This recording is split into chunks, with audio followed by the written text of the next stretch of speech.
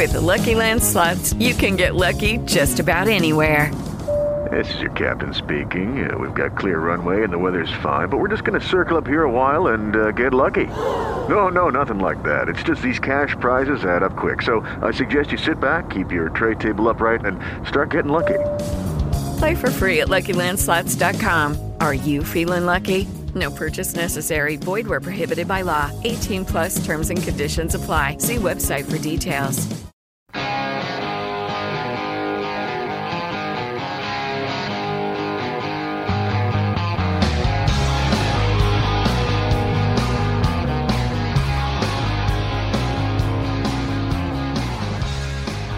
Welcome to the Screen the Screener College Basketball Podcast with your hosts, Mike Randall and Gus Kearns. Welcome in, listeners, to the Screen the Screener College Basketball Podcast, where we're always talking everything college hoops. I want to say thank you to Blog Talk Radio for powering us up and Belljar for getting us in and out. And we want to thank you, the listeners. You could have been anywhere else in the dial, but you chose to be here with us, Mike and Gus, and we are back at it to talk some college hoops for the listeners out there. Mike Randall, how's everything going? Happy start of the school year to you. Happy start to the school year, Gus. And there is no better visual of what our podcast is going to bring you from here on through the NCAA Championship in 2019 than Dominic Thiem versus Rafael Nadal last night. Just hard-hitting, relentless, fantastic feats of athleticism and intensity, sports intensity, and that's what the Screen the Screener podcast brings you. We are Thiem versus Nadal. That's what we are. By the way, I got my eyes on some of that match, and his footwork is absolutely phenomenal, and the way that he can fan his forehand all over the place is absolutely outstanding. Like, that's a total underrated part of his game, and he's coming at you lefty. It's much like, when you're guarding a lefty, you kind of shade, I guess, to the right. But then when he explodes left on you, it's all over. And that's the same thing with Nadal. He's incredible. Love that match. Kind of rooting for him in the U.S. Open. Gus, as you and I mean, you've known me, the way we compete in athletics, right? Thiem was struggling, okay? And this is not a tennis podcast, okay? But really quick, you know what his coach said? His coach threw his hands in the air and said, you know what, man? This is what you got to do. Hit the ball as hard as you can on every single shot. I mean, honestly, that is like my heaven of a coach to say that. Like, imagine your basketball coach says, just attack the basket as fast as you can for the entire. I mean, just be in attack mode. Well, I mean, that's pretty much how I figured out how to run track, right? Pick a race to just run as fast as you can for as long as you can. But honestly, coaching brilliance, just like us, Roy Williams, coaching brilliance, huh? Yeah. Can we reference that a little bit later in the podcast and get back to that podcast where you compared Roy Williams to Coach Krzyzewski, Coach Cal, and then, of course, Coach Self. And during that 15-year span, which was an incredible time period to take a peek at because it does encapsulate the prime years for all of those coaches. Maybe take Coach K out of that prime year discussion. But I think it frames it nicely, and it definitely illuminated the coach that I didn't think it would illuminate in that discussion. So that discussion, I think, was really worthy and totally back. And just one more thing about the Nadal thing. Did you see how far back he was standing on the serves? You couldn't see below his head. It's incredible. It was incredible. Back by the wall. It's incredible. Our good friend Dr. Tony, who we talk about all the time, was upset. He's like, you don't like soccer, but you like this? Yes, I do. I like people who hit the ball as hard as possible on every swing. Yes, that appeals to my sensibilities. Sorry, Dr. Tony. Yes, our athletic sensibilities. All right, so listeners, here's what we're going to do for you guys on this particular podcast. We thought that instead of diving deep on something specific like players or coaches, we thought that we would just go an overall six-pack. We're going to go six-pack of teams. The six-pack of teams that we're going to try to present to the listeners out there are going to be teams that may or may not, depending on what top 25-ish list that you look at preseason, these teams may or may not be inside that preseason top 25. But Mike and I think that maybe sometime during the season, they're going to get some buzz. They're going to get some also receiving votes, or they might even just be inside the top 25 at some point during the season and be sniffing a March invite for their squads. Now, these squads some are going to be familiar. Most of mine are kind of familiar with in the past 5 years. But we think that because of the guard play, because of who they have returning, because of their coaching prowess, these teams are going to be a factor this year, even though most of them, not all of them, but most of them were on the outside looking in last year. So, Mike, do you just want to alternate team by team, and then we'll comment on each one? Does that sound okay to you? Alternate and attack as aggressive as possible. Okay? That's the theme. Speaking of attacking as aggressive as possible, I think if you're thinking of attacking on the defensive end, one of the teams that you're going to think of is Cincinnati, right? You have written your Valentine's note to Coach Cronin, and you said that, look, Cincinnati is going to be a factor. I think that's one of the teams you might have even predicted at some point last season to get into the Final Four. And this pick for me, as far as my six-pack of teams that might be outside of a traditional preseason top 25 that may sneak their way in, is simply in a Mick we trust pick. That's all it is. I trust Mick Cronin, even though he's losing wings Jacob Evan and Gary Clark. They're both going to be NBA guys. They're long gone. The Bearcats will defend. They're going to value possessions. And you know that they're going to effort. And I think if we're going to look in one direction or another as far as where are some of the points going to come from, where some of the ball handling responsibilities going to come from, I think obviously you're going to look at Jaron Cumberland. And I think you also have to take a look at Kane Broome. I wouldn't be surprised if Cumberland is an all-AAC guy. And I wouldn't be surprised if Kane Broome gets a little bit more responsibility this year. And maybe one of those swing guys that Mick likes so much to give some of the offensive responsibility to might be Keith Williams, sophomore out of New York, guy that we like, East Coast guy. So, and of course, we don't want to forget about Justin Jennifer. So I think my first team that might be on the outside looking in, especially because of what they lost last year, might be Cincinnati and the Bearcats. I think they're going to play hard. They're going to value those possessions, and I think Mick is going to coach them up. Yeah, they're going to be more comfortable this year, Gus, than they were last year. Maybe they're just not the type of team that wants to be the hunted. They want to be the hunter, right? Gary Clark, Jacob Evans, Kyle Washington, all gone. Kane Broome is back. You know what, Mick? You got to get some offense going. That was the problem against Nevada. That's why you'll go down in the books blowing a historic, 22-point lead. You need some offense. You need somebody to score. Gus, why do I have the feeling that Kane Broome will not be starting this year? Why do I have the feeling that he's going to make him come off the bench again? I like Williams. I agree with you. Justin Jennifer's great if you like mannequins that can't score. Listen, I think that they're a tough out. They play tough at home. They had that fantastic game against Wichita State. Absolutely great game. Jaron Cumberland's going to be their leader. I just think they're going to be more comfortable this year, and they'll be a very live underdog in some of their games. They'll be solid. Absolutely agree with you. But unless they let Kane Broome, get above his, 7.5 points per game last year, they're going to struggle. I love the down screen, back screen defense. I'm all for it, Mick. You'll always be in my heart. Love the way you coach, but you need some offense, man. So somebody's got to pump in some buckets. I know they lost Gary Clark. They're going to put a statue of Gary Clark outside of Cincinnati because the plus-minus rating is the best. He was a really good college player. Absolutely. Yes. Very good college player. He's not dropping 20 in the NBA. So I'm with you. I think that they will be undersold a little bit, and I think they will be live, as you like to say.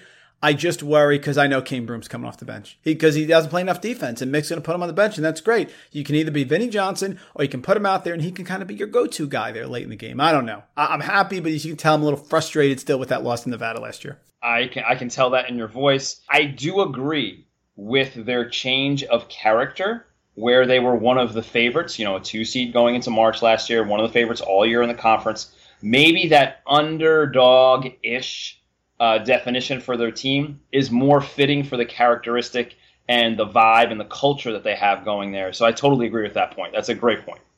And by the way, they're going to be home again this year. Their stadium should be done, no? Or maybe they got one more season? No, I think they should be back at home in their friendly confines, even though they played at Western Kentucky last year. Yeah, I would hope so. I would absolutely hope so. But the team I'm going to go with, one of the darlings last year, if you will, of the tournament. Gus, I'm buying what Buffalo's selling. And last year, nice. I didn't give them enough credit.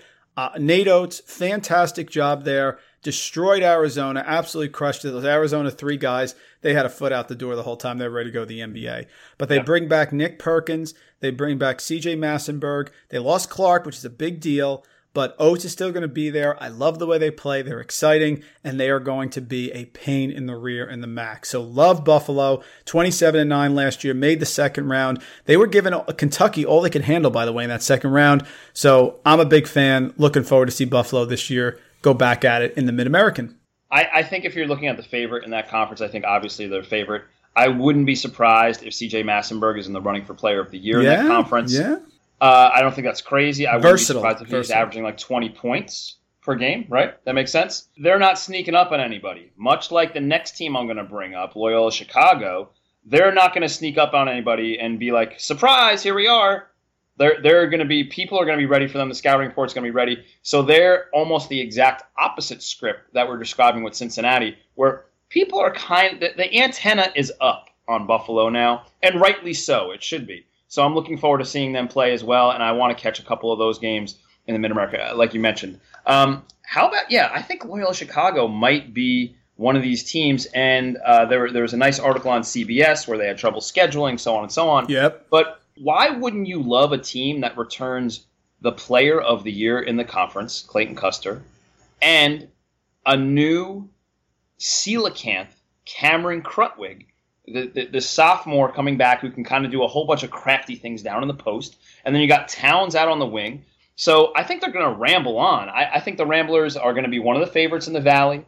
I know Illinois State's going to be great. I know the Redbirds are going to be great. I think that's going to be a battle up top between those three teams. I don't think that's crazy, but I do think that Clayton Custer is going to be up for Player of the Year again, probably with Yarborough, and I wouldn't be surprised if Krutwig, gets from 10 points per game up to like 15 points per game.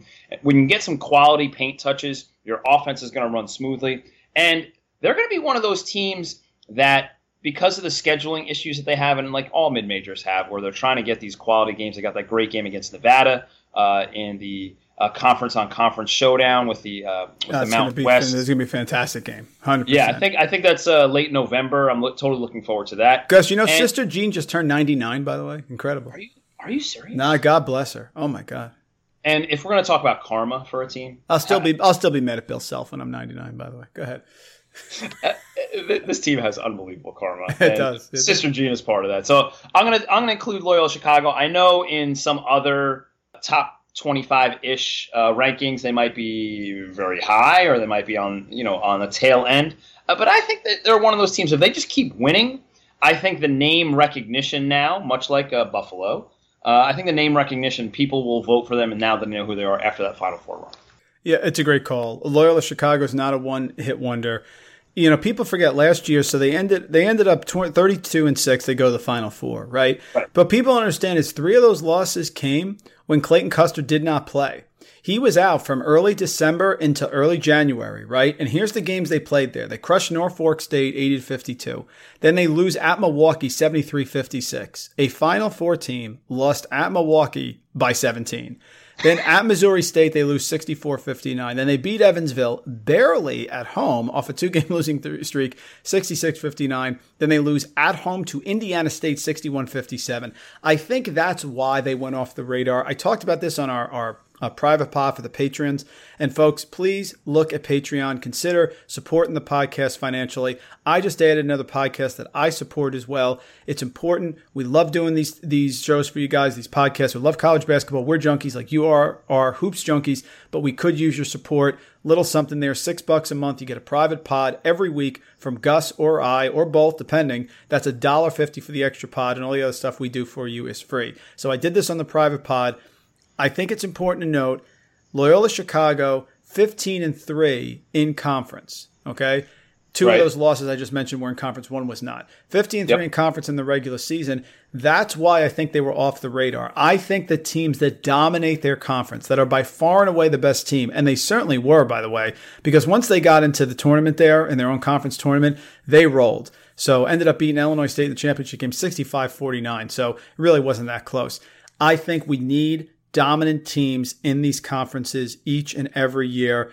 In the Missouri Valley, they're going to be the dominant team again, and I think you're absolutely right. They'll be back, and they're going to be a tough out. I don't think there's any doubt they're going to make an impact somewhere during the season, and maybe it's not going to be another Final Four run, but I hope that they make an impact where people are going to notice and people are going to be interested, but then also pay attention to the plight of the middling mid-major that has trouble scheduling and doesn't get those quality games, and then that's held against them later on the selection process in March. Totally agree. Gus, can we talk about Western Kentucky? Okay. We can. Can we talk about what Rick Stansbury's doing? Yeah. He has an ability to recruit, and that's what he's doing. And this is a team that has to be on the radar. Now, listen, some of the guys end up going there and leaving. We understand that. But they did a nice job in the NIT after losing to Marshall in the Conference USA title game last year. They were 27-11. They reached the NIT semifinals. And they're going to have a fantastic backcourt. Lamont Bearden. They got sophomores Josh Anderson and Tavion Hollingsworth. Both showed a lot of promise. They got the recruits coming in. I think the Hilltopper is going to be an issue, Gus. What about you? Look, I'm going to tell you right now, I love Hollingsworth. Not only do I love his hair, but I love his game. I think he's really slippery, and I think he's really crafty with the ball. I wouldn't be surprised if he is one of the top guards in that conference. And if you're going to bring up Western Kentucky, let's not forget about Bassie. He's reclassified. Yep. He's this unbelievably giant human being that also happens to be excellent at basketball. Now, if you remember last season, they missed out on Mitchell Robinson, and we followed his Hamiltonian path to the Knicks' second-round pick in this year's past NBA draft. I think that Bassie might actually have as big of an impact, if not bigger, at Western Kentucky and in conference. And I'm going to say I think he is an automatic double-double thing waiting to happen in conference if they give him 28 minutes of playing time. If you can double if you can double up with Bassie down low, Hollingsworth out on the wing running the show, being creative with the ball, I think Western Kentucky is going to be an issue. I am right with you. I think the Hilltoppers might actually have something brewing. Along with Bassie, Lamont Bearden didn't play last year. Talks about Hollingsworth. He's got to be the mad scientist. If Stansbury can bring this together and meld it with these transfers and these different talents, they're going to be an issue. Oh, without question. I think even if they have a rocky start, I think once they get in conference and they're one of those teams that you talked about that dominates in conference, I think they're going to be really dangerous. I wouldn't be surprised at that at all, especially with the combination of players they have. I think that recipe might actually work at the mid-major level. And then who knows? Maybe surprise a team or two in March if they get there. That sounds good. Absolutely. One of the teams we've been rooting for, pulling for, just absolutely grabbing at to see if they can get back to relevancy and be important on the college basketball landscape, especially on the East Coast. It's Dr. Tony's St. John's Red Storm, right? Don't we want St. John's to be relevant again? Don't we want to be talking about them besides that 1 week that they had last year where they defeated the national champions Villanova Wildcats and then defeated Duke? Don't we want to talk about them otherwise besides that 1 week? This might be the year that we talk about them. The reason we might talk about them is potential Big East Player of the Year Shamorie Ponds returning. He got a little taste at the NBA draft and decided to come back. He averaged 22 points a game. And if you can throw in, this is still pending as we podcast, so still pending, if we can get Auburn transfer, Mustafa Heron, who averaged 16 points a game at Auburn in the backcourt with Ponds on the wing. This is a Big East team that is ready to make some noise, and I wouldn't be surprised if this Red Storm team makes a TCU-type jump from absolute basement dwellers to March invite hopefuls this season. And I think it's going to be led by Ponds. They do have some players on the wing. I think that Mullen, this is a make-or-break year for him. You want to see him get it right at his alma mater. So I'm rooting for St. John's being one of those teams that might make that jump. They had a run there in the middle of the season where their record dropped. They were to 10-13. I think they lost, what did they lose? Yeah, they lost 10 games in a row. Things were going the wrong way. And all of a sudden, Chris Mullen, who's a winner, wins home against Duke, big upset. At Villanova by 4. Home Marquette. At DePaul. Nice little run there. Then they lost a couple tough ones, and they beat Butler at home in 2 overtimes, beat Georgetown in the tournament. I agree with you. Mustafa Heron and Shamorie Ponds is one of the best backcourts in the country, 100%. If he gets cleared, Absolutely. There's magic that goes on in New York. I know Villanova got their big 5-star recruit today. Our friend who's a Villanova fan was fired up. But certainly the Big East overall looks to be a little down. I like this pick. I think they can make a lot of noise here in the Big East. And do you know who's on the coaching staff with Mullen? Mitch Richmond. Oh, that's right. Yes, TMC. We loved TMC. That's Tim Hardaway, Mitch Richmond, and Chris Mullen back when they were with the Warriors. The other story, Gus, you were there with me. Eastern Invitational Basketball Camp. Chris Mullen comes to talk to us, okay? Steps out of the limo.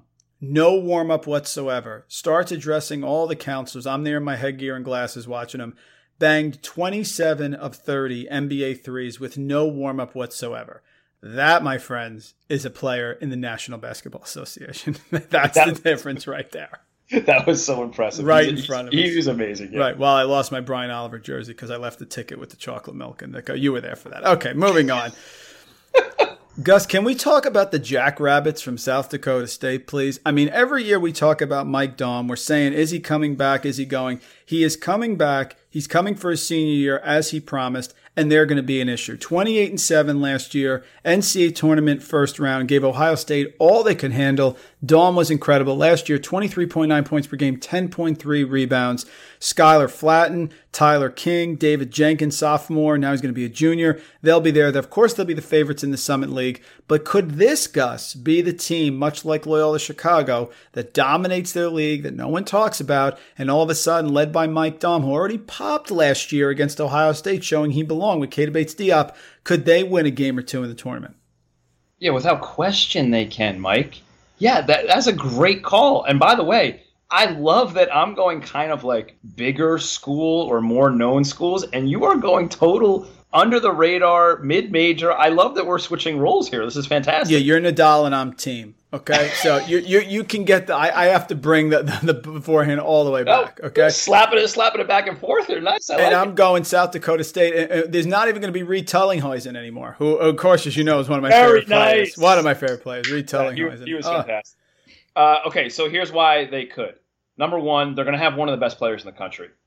I equate Dom's season to maybe McDermott's season when he decided to come back. Ooh, good comparison. Very nice. How about this? His numbers might look identical if you just look at points and rebounds. I wouldn't be surprised if his usage rate goes up, his percentages from three and the free throw line improve, and I wouldn't be surprised if his assist number and his assist number goes up while his turnover number goes down. Of course, all scouting reports are going to be pointing in his direction, but guess what? He's going to have some help. Jenkins can play, man. He can shoot it. He can create off the dribble a little bit. He's pretty shifty back there. He is exactly the Robin that Dom needs to his Batman. I think that if you have a stud in the tournament, you have a chance to win a game.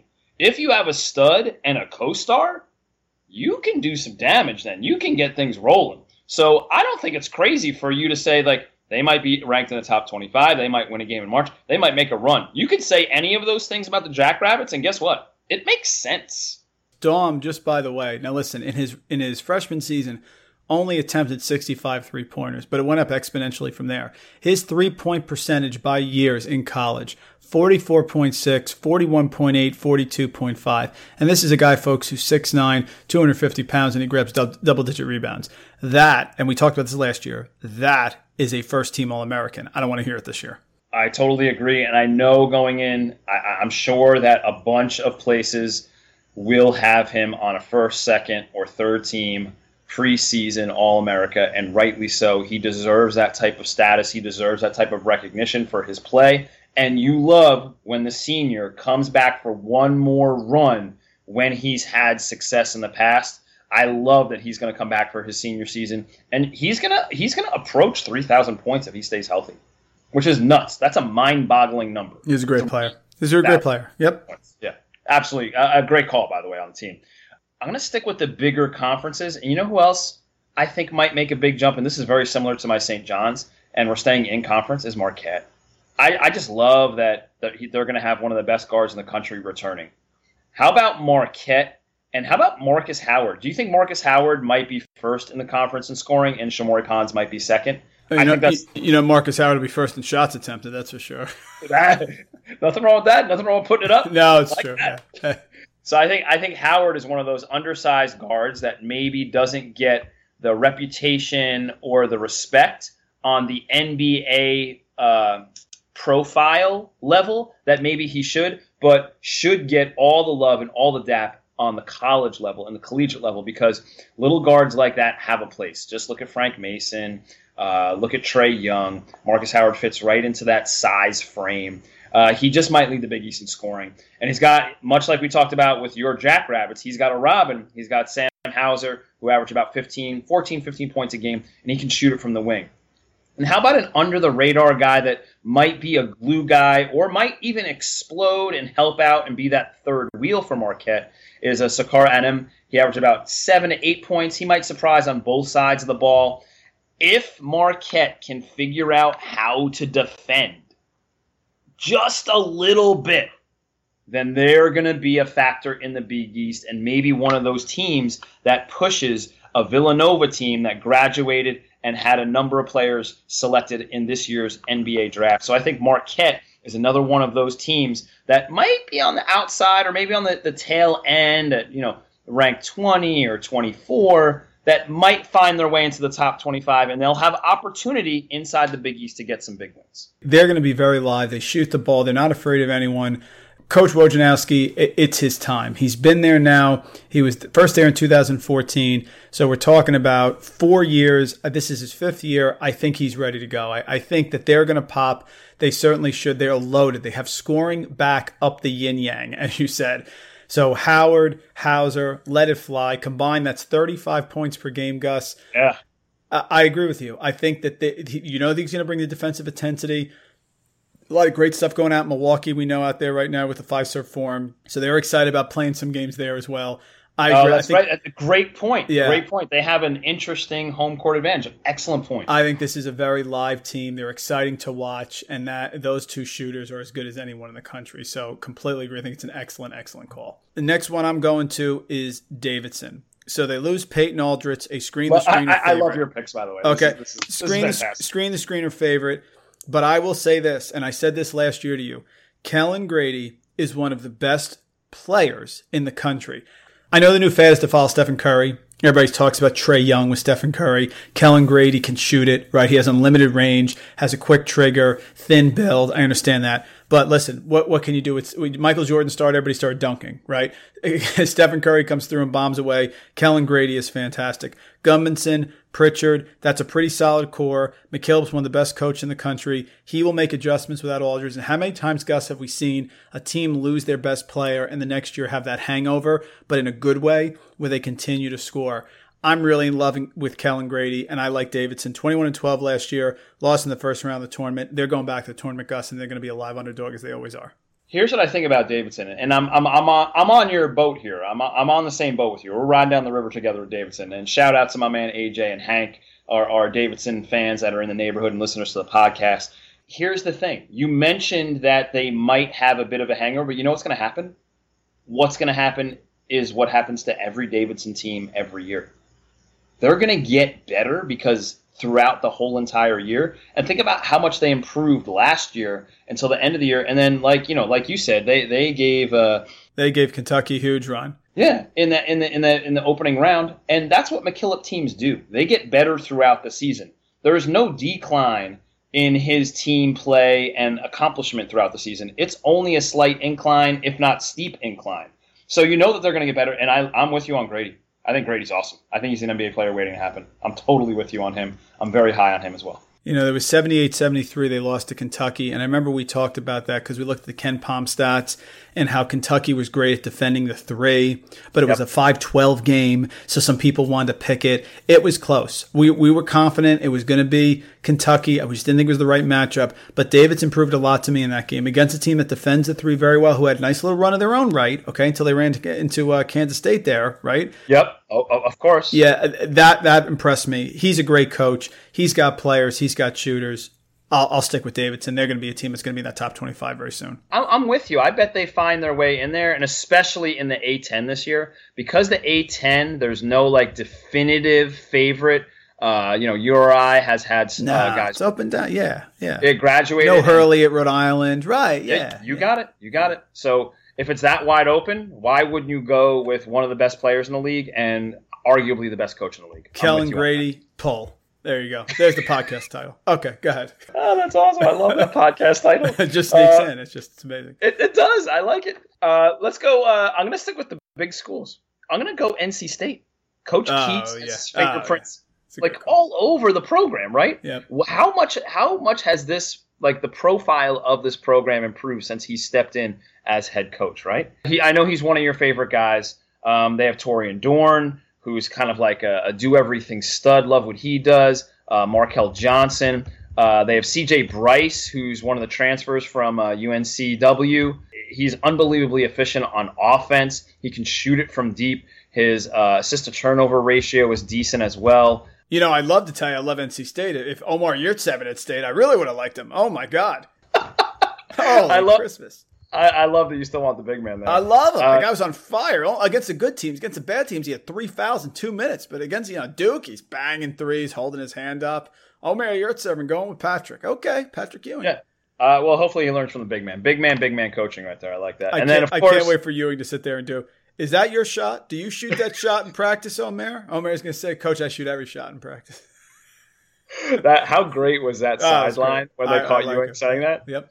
And that's why he's going to be a good coach, because he's totally honest and straight to the point. Yep. And then one of the podcast favorites, who's an absolute karmic hero, is Braxton Beverly, 6-foot point guard. Love him. He's absolutely gutsy, not afraid of the big shot, and he needs to be on the floor in crunch time as an additional ball handler. So you love all the parts that NC State has. I like Dorn. I think he's a possible all-ACC type player, although it's going to be crowded, that all-ACC team. But if we're going to pick somebody from NC State to do that and get that accomplishment, I think it's Dorn.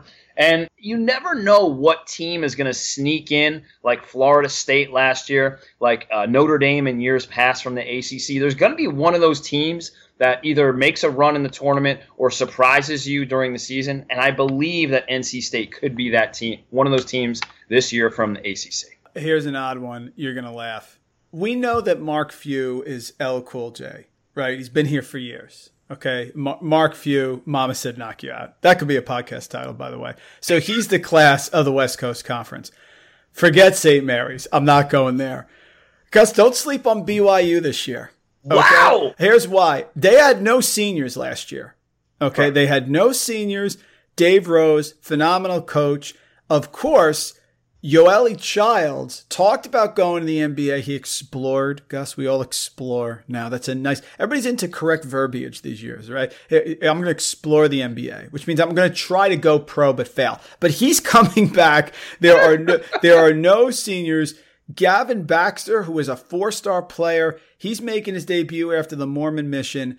Okay. Right. Completely like this team. I think they're going to challenge Gonzaga. They're not going to beat Gonzaga for the title. Okay. But I think they're going to be the second best team. And I think Gonzaga going to BYU is going to be frisky. 24-11 last year. They return everybody. NIT first rounding out. I'm buying Dave Rose. I'm buying BYU moving forward. And I think they're going to be an issue there in the West Coast Conference.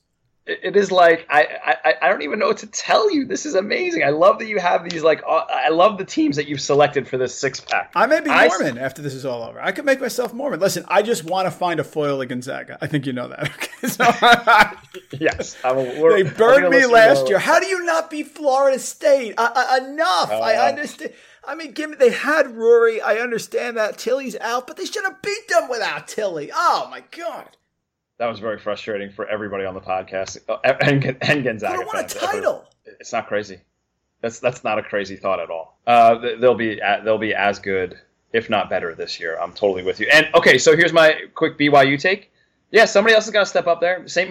Mary's lost Jacques Landell, an All-America. And if you're going to have somebody else step up into the next role, or I guess the next step, the stepping stone in that particular conference, why wouldn't it be by BYU with one of the best players in the conference, Childs? I think that makes sense. And Rose has proven that he's done it before. And you never know how those guys come back from their Mormon missions. Some of these guys come back and explode and average double-digit points after not seeing a basketball court competitively for 2 years. So there's always that wild card factor with BYU. And don't forget, Gus, Nick Emery, who's a good shooter. He withdrew last year on opening night. They had the whole issue where he punched He punched the kid, Brandon Taylor. He punched from Utah a couple of years ago. So he's going to sit out the first 9 games. But they're getting Emery back. They have a loaded team. Interesting. Yeah, I think they're an issue. Listen, do I think they're a tournament team? I'll tell you this right now. If they make the West Coast Conference tournament finals, they're going to make it this year. I think they're going to make it. I think they're an issue. They always play well. Dave Rose has a style, and forget St. Mary's. So, yeah, do I think they'll cover the 9-point spread at home against Gonzaga, guys? Sure, okay. But I just like them. I think that at some point they can get on a nice run there and maybe sneak in, top 25, 24, if all falls right there at some point. Interesting. Wow, that your 6-pack is definitely a craft beer 6-pack. I'm very much enjoying the taste of it so far. My last one in my 6-pack is going to be Wisconsin, and much like we talked about some of the returning players and the coaching, I'm going to say I believe in Ethan Happ and his slight expansion of his game. I think that we're going to have Davison on the outside. He's one of the toughest players in college basketball. You remember when he had his separated shoulder and he tried to play through that. That guy is tough as nails. Yes, very good. And I think if you're going to throw in like a third wheel there, I think it could be Iverson or Strickland, maybe even Ford or Trice. If we're going to have a third scorer that Coach Garr can go to, one of those guys might be able to fill it up enough, maybe reach double digits scoring wise. I think everybody wants to see if Happ can expand his game out and maybe be that wing player as opposed to just being anchored down in the post, and maybe allowing Hedstrom or maybe Nate Reavers to take some of those post responsibilities or rebounding responsibilities and see if Happ can expand his game out, shoot a couple threes, defend on the wing a little bit, and maybe get his game NBA ready. So I think my last team in my 6-pack is going to be Wisconsin. They will return after a major down year last year. Yeah, Ethan Happ, he's been here for years. He did not have a good year last year. I remember I ripped on him and said, there's no way he's going to be an All-American. I expect a big bounce back. They're well coached. Michigan's going to lose a lot. Michigan State, I think, the luster's a little bit off. I talked about this on the Patron podcast, off of Izzo's shine there. Indiana's going to be real good for sure. Purdue, of course, no doubt about it. But yeah, I could see Wisconsin being a player there in the Big Ten. No doubt about it. I think it's an excellent, excellent call. I think there's an opening for them, and I think they might return to that top 4 status that they've held for so many years under Coach Garr and Coach Ryan, for sure. There's a point at which I think you get a feeling in sports and something's going to happen. Just like we've talked, Gus, there's no doubt that the Tony Bennett redemption tour is coming. Okay, we know that because he's not going to go out like this and he's getting destroyed. It's not going to happen, right? Nope. Yep. Yes or no question here, Gus. Got a couple for you. Ready? Rapid fire. Was Vermont one of the more popular teams that we thought could make some noise as a mid-major last year when the season started? Yes, you remember the game at Kentucky? Yeah, that was my second. You're stealing my questions. Unbelievable. Oh, sorry. Did they play incredibly well at Kentucky on November 12th when no one outside of me and you thought they could actually win that game? Mm-hmm. And did they lose Anthony Lamb for 17 games because of his broken foot? Possibly the best player in the conference. Despite that, did they win the America East, Gus, and then only lose to Maryland, Baltimore County by 3? It's classic. Is Anthony Lamb back this year? He sure is. Is Ernie and Everett Duncan, the brothers, back this year? They are, yes. And is John Becker still their coach? He sure is. Then we're all going to sleep on Vermont, folks. Now, listen, they lost Trey Bell-Haynes, fantastic guard. I understand that. Legendary. I'm telling you this, Vermont's going to be live again. John Becker's not done. I love this team to win the conference tournament, get back in, and to be sitting there with one of these big schools like a Wisconsin, okay, in the nice. in the 5-12 game, and it's tied with 2 minutes left. Let's not, if we get disappointed, Vermont becomes the darlings. We all forget about them. Don't forget about them. John Becker and Coach is fanning on. Vermont's going to be live again this year. And on a previous podcast, I brought this up with when I was talking about some wings with some Anthony Lamb, and it's not crazy that Vermont could have played the UMBC role last year. 100%. It's not crazy to think that. I mean, they came out of the same conference. They had beat them already during the season. That was an unbelievably tight conference game. It was one of those March games in conference finals that you absolutely have to tune into and watch because it was so nail biting. But I'm with you on Vermont. I've been on the Vermont bandwagon for a couple years now, and I am not getting off. I am riding hard with you with the Catamounts. Go Catamounts. And I think Lamb is one of the more underrated players in the country. because he did not expand his game his freshman year until the very end of the season. And then he had his injury troubles last year, which limited his availability to be consumed as a player and be appreciated as a player. If he can be healthy this year, he might be one of the players that absolutely explodes on the scene, similar to one of the players that we started the podcast with, Mike Dunn. Gus, 2017 NCAA tournament with about 4:31 left. Ernie Duncan made a three. It's 68-63 Purdue in the 4-13 game against Vermont. They gave Vermont all they can handle. They were supposed to have a big year, which was cut short. John Becker does too good a job. Don't sleep. Don't get off the bus. Everybody's off the bus, Gus. Me and you, we got 2 rows here, okay? Like on these private charter jets, because everyone's off the Catamount bandwagon. I got pancakes. You got the syrup. We got Vermont. Let's go. Okay? I love that. And if we really go back into the archives, if you remember, Biggie was on that team, and Lamb kind of played Biggie to a standstill in that game. As a freshman. Okay? Yeah, as a freshman. He put up 20 points against arguably one of the top 3 players in the sport that particular year in Biggie Swanigan. So, I mean, Vermont has all the pieces. They have the coach that has had success, and they have a stud player, and they have program players that have been lifers there that have been through the system and buy into the program. I love the Catamount picks here for the final pick of your 6-pack. If they only could have recruited Gary Clark, they could have won a national title. I'm done. I'm sorry. I don't know why. Lay off Gary Clark. It's ridiculous. Sorry. All right, moving on. I'm with you. Okay, we got anything left? What do we got here? Yeah, we got a couple of just quick hitters here, and I think these are just more opinion pieces more than reporting pieces or who we favor, who we like as fans, and who we're looking forward to and who we might champion.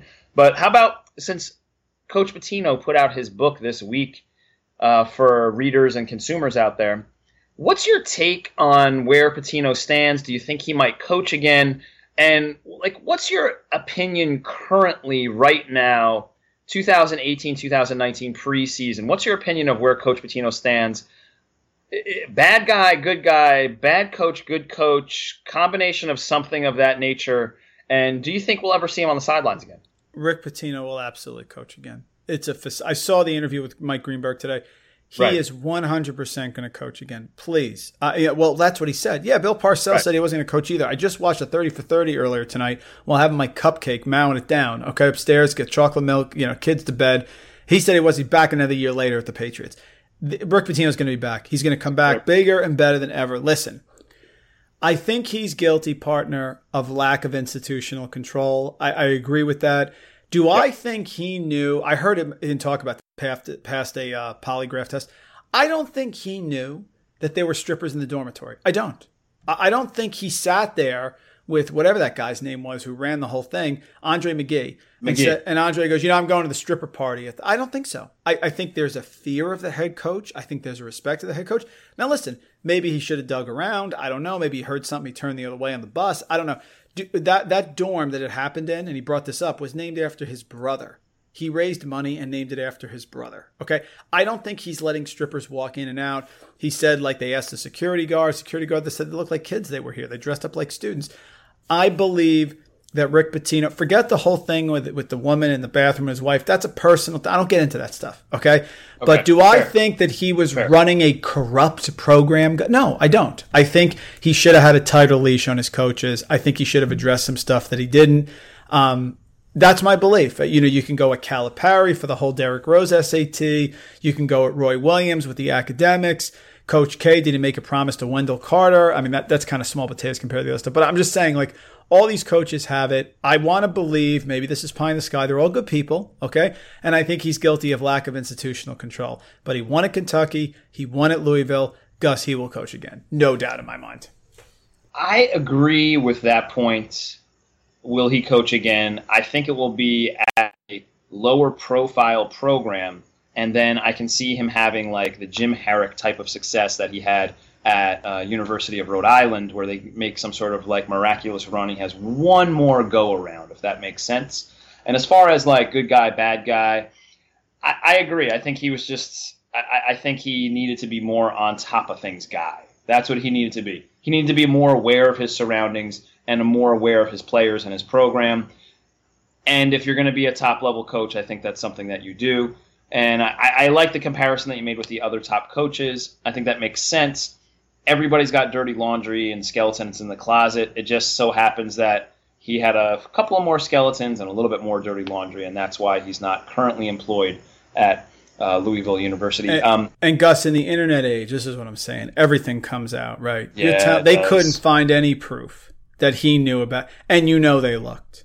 Okay, they dug deeper and deeper to try to figure out, what exactly was going on. All the stuff in Michigan State that's come out. Somebody would have said something. Someone has said, "Oh, I heard Pitino joking here. Take some singles." Okay, maybe hey, don't forget the Benjis. Okay, whatever the term is for the $100 bill.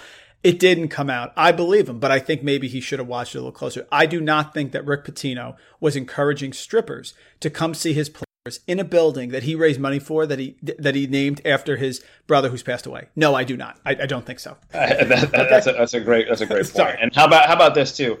If there's more follow-up from the FBI investigation where maybe an Adidas person rolls on him, I think that makes sense that maybe that might change the script moving forward.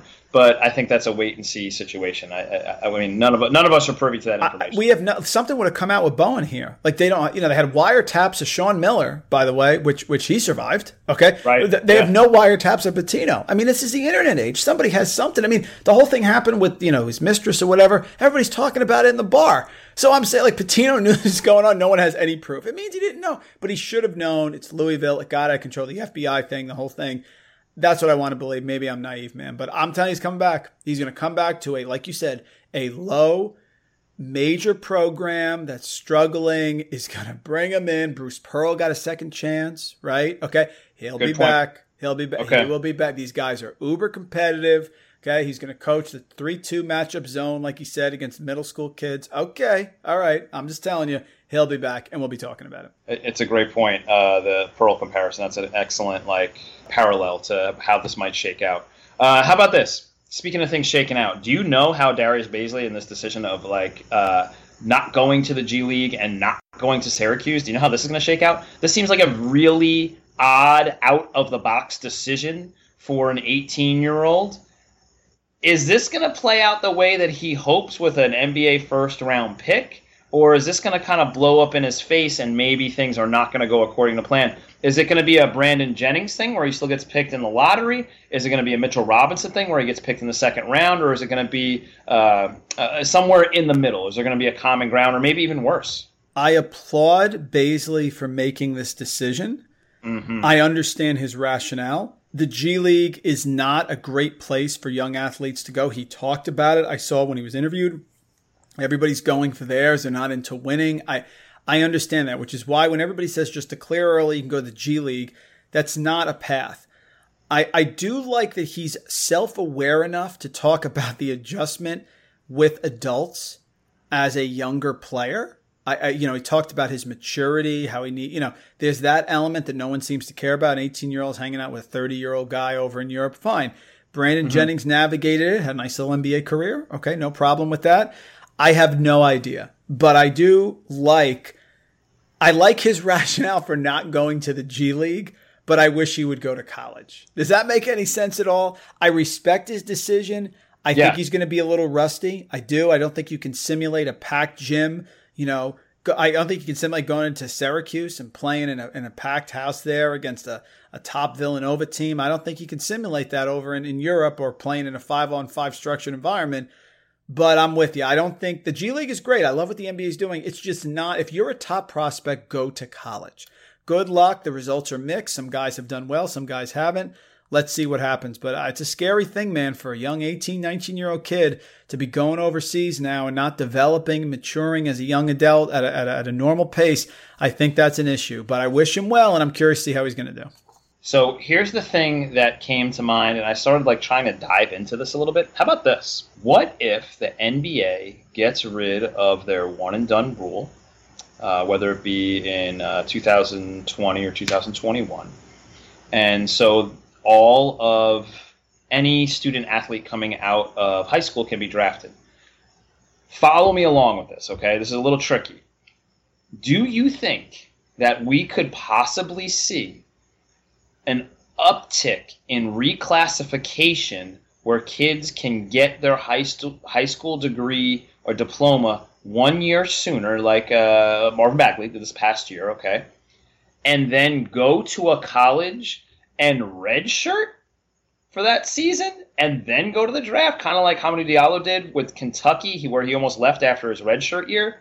Do you think that that's a scenario that could be a result of Baisley making this decision this particular year? Yes, it's certainly possible. The issue, what people are not addressing, and no one is, these kids are all superstars. So you can't expect a kid to not think that he can make the NBA and he can be great and he can go overseas. The answer to any question, to any kid who's in this situation, they answer yes. Do you think you can make the NBA? Yes. But nobody makes it. I'll make it. Can you go overseas and still make the NBA? Yes. I'll be the top pick overall. I'm the best player. That's their mindset. That's how they've become great. So I'd love to see them go to college and redshirt. I don't like what Diallo did, because I think what you're seeing here, whether it's Diallo, let's see how Dante Exum does, Moutier, all these guys, I don't think we have a long history, Gus, of these players dominating when they get to the NBA. So I would rather see Baisley go play for a top Division I coach and develop. I like the reclassification. I think you'll see an uptick in the reclassification, and you'll see 17-year-old college kids. But I just wish they would play. I don't like the redshirting. I just think you got to be a competitor. You're an athlete. You compete. Go out there and play. Don't tell me that you can simulate it in practice, because Hamidou Diallo is supposed to be like the 15th pick to the Bucks, and now he's terrible. So I think it can go the other way too. I think the Lenny Cook thing people have ignored for too long. It could happen.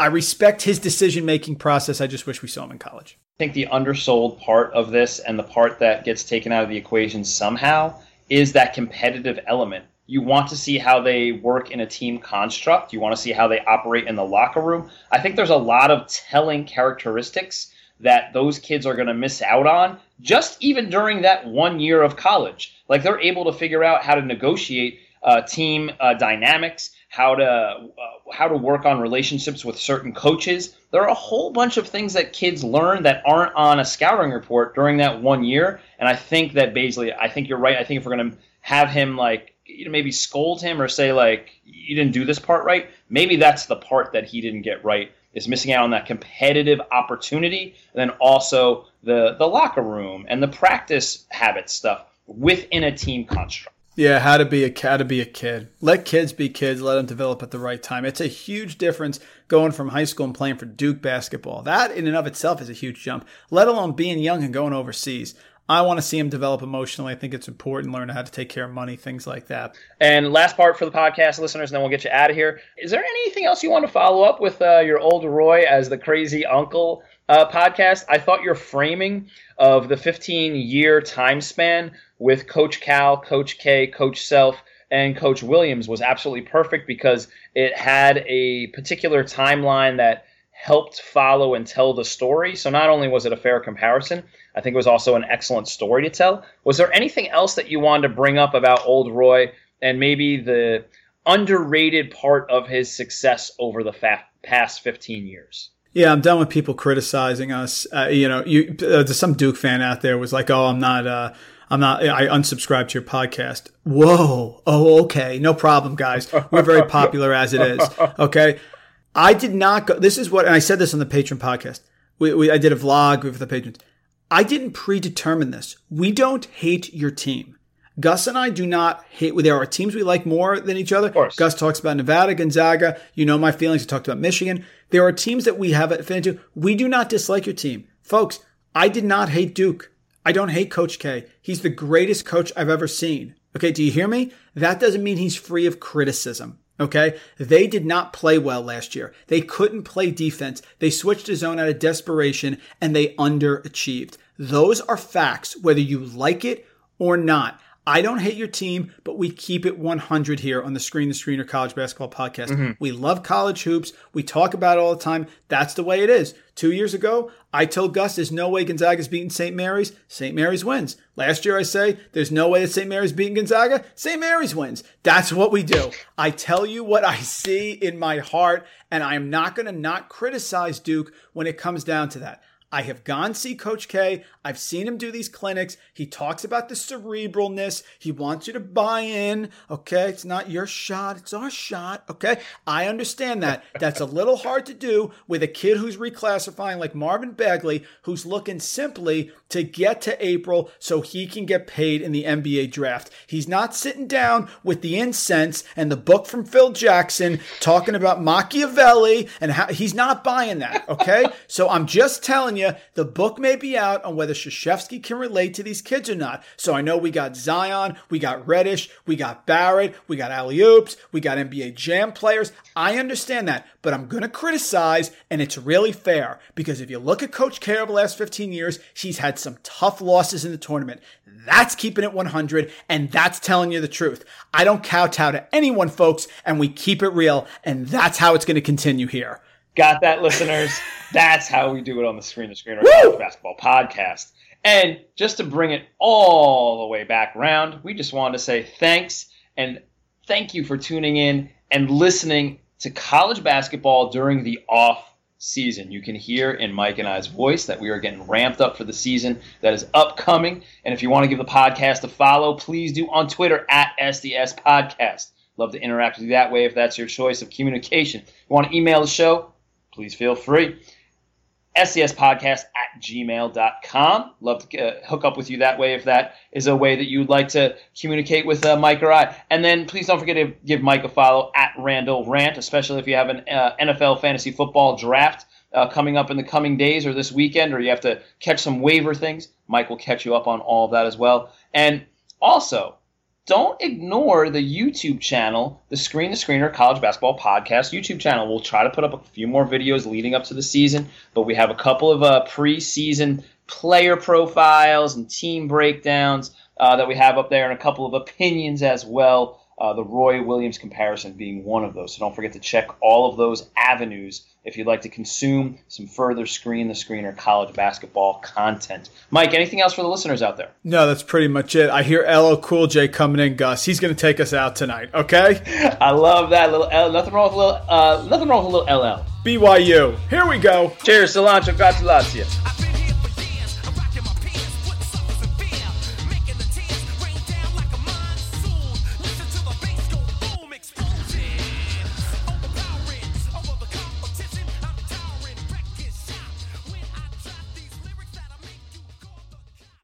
With the Lucky Land Slots, you can get lucky just about anywhere.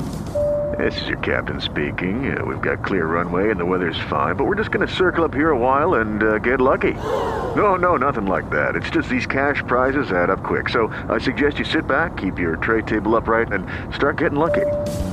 Play for free at LuckyLandSlots.com. Are you feeling lucky? No purchase necessary. Void where prohibited by law. 18+ terms and conditions apply. See website for details.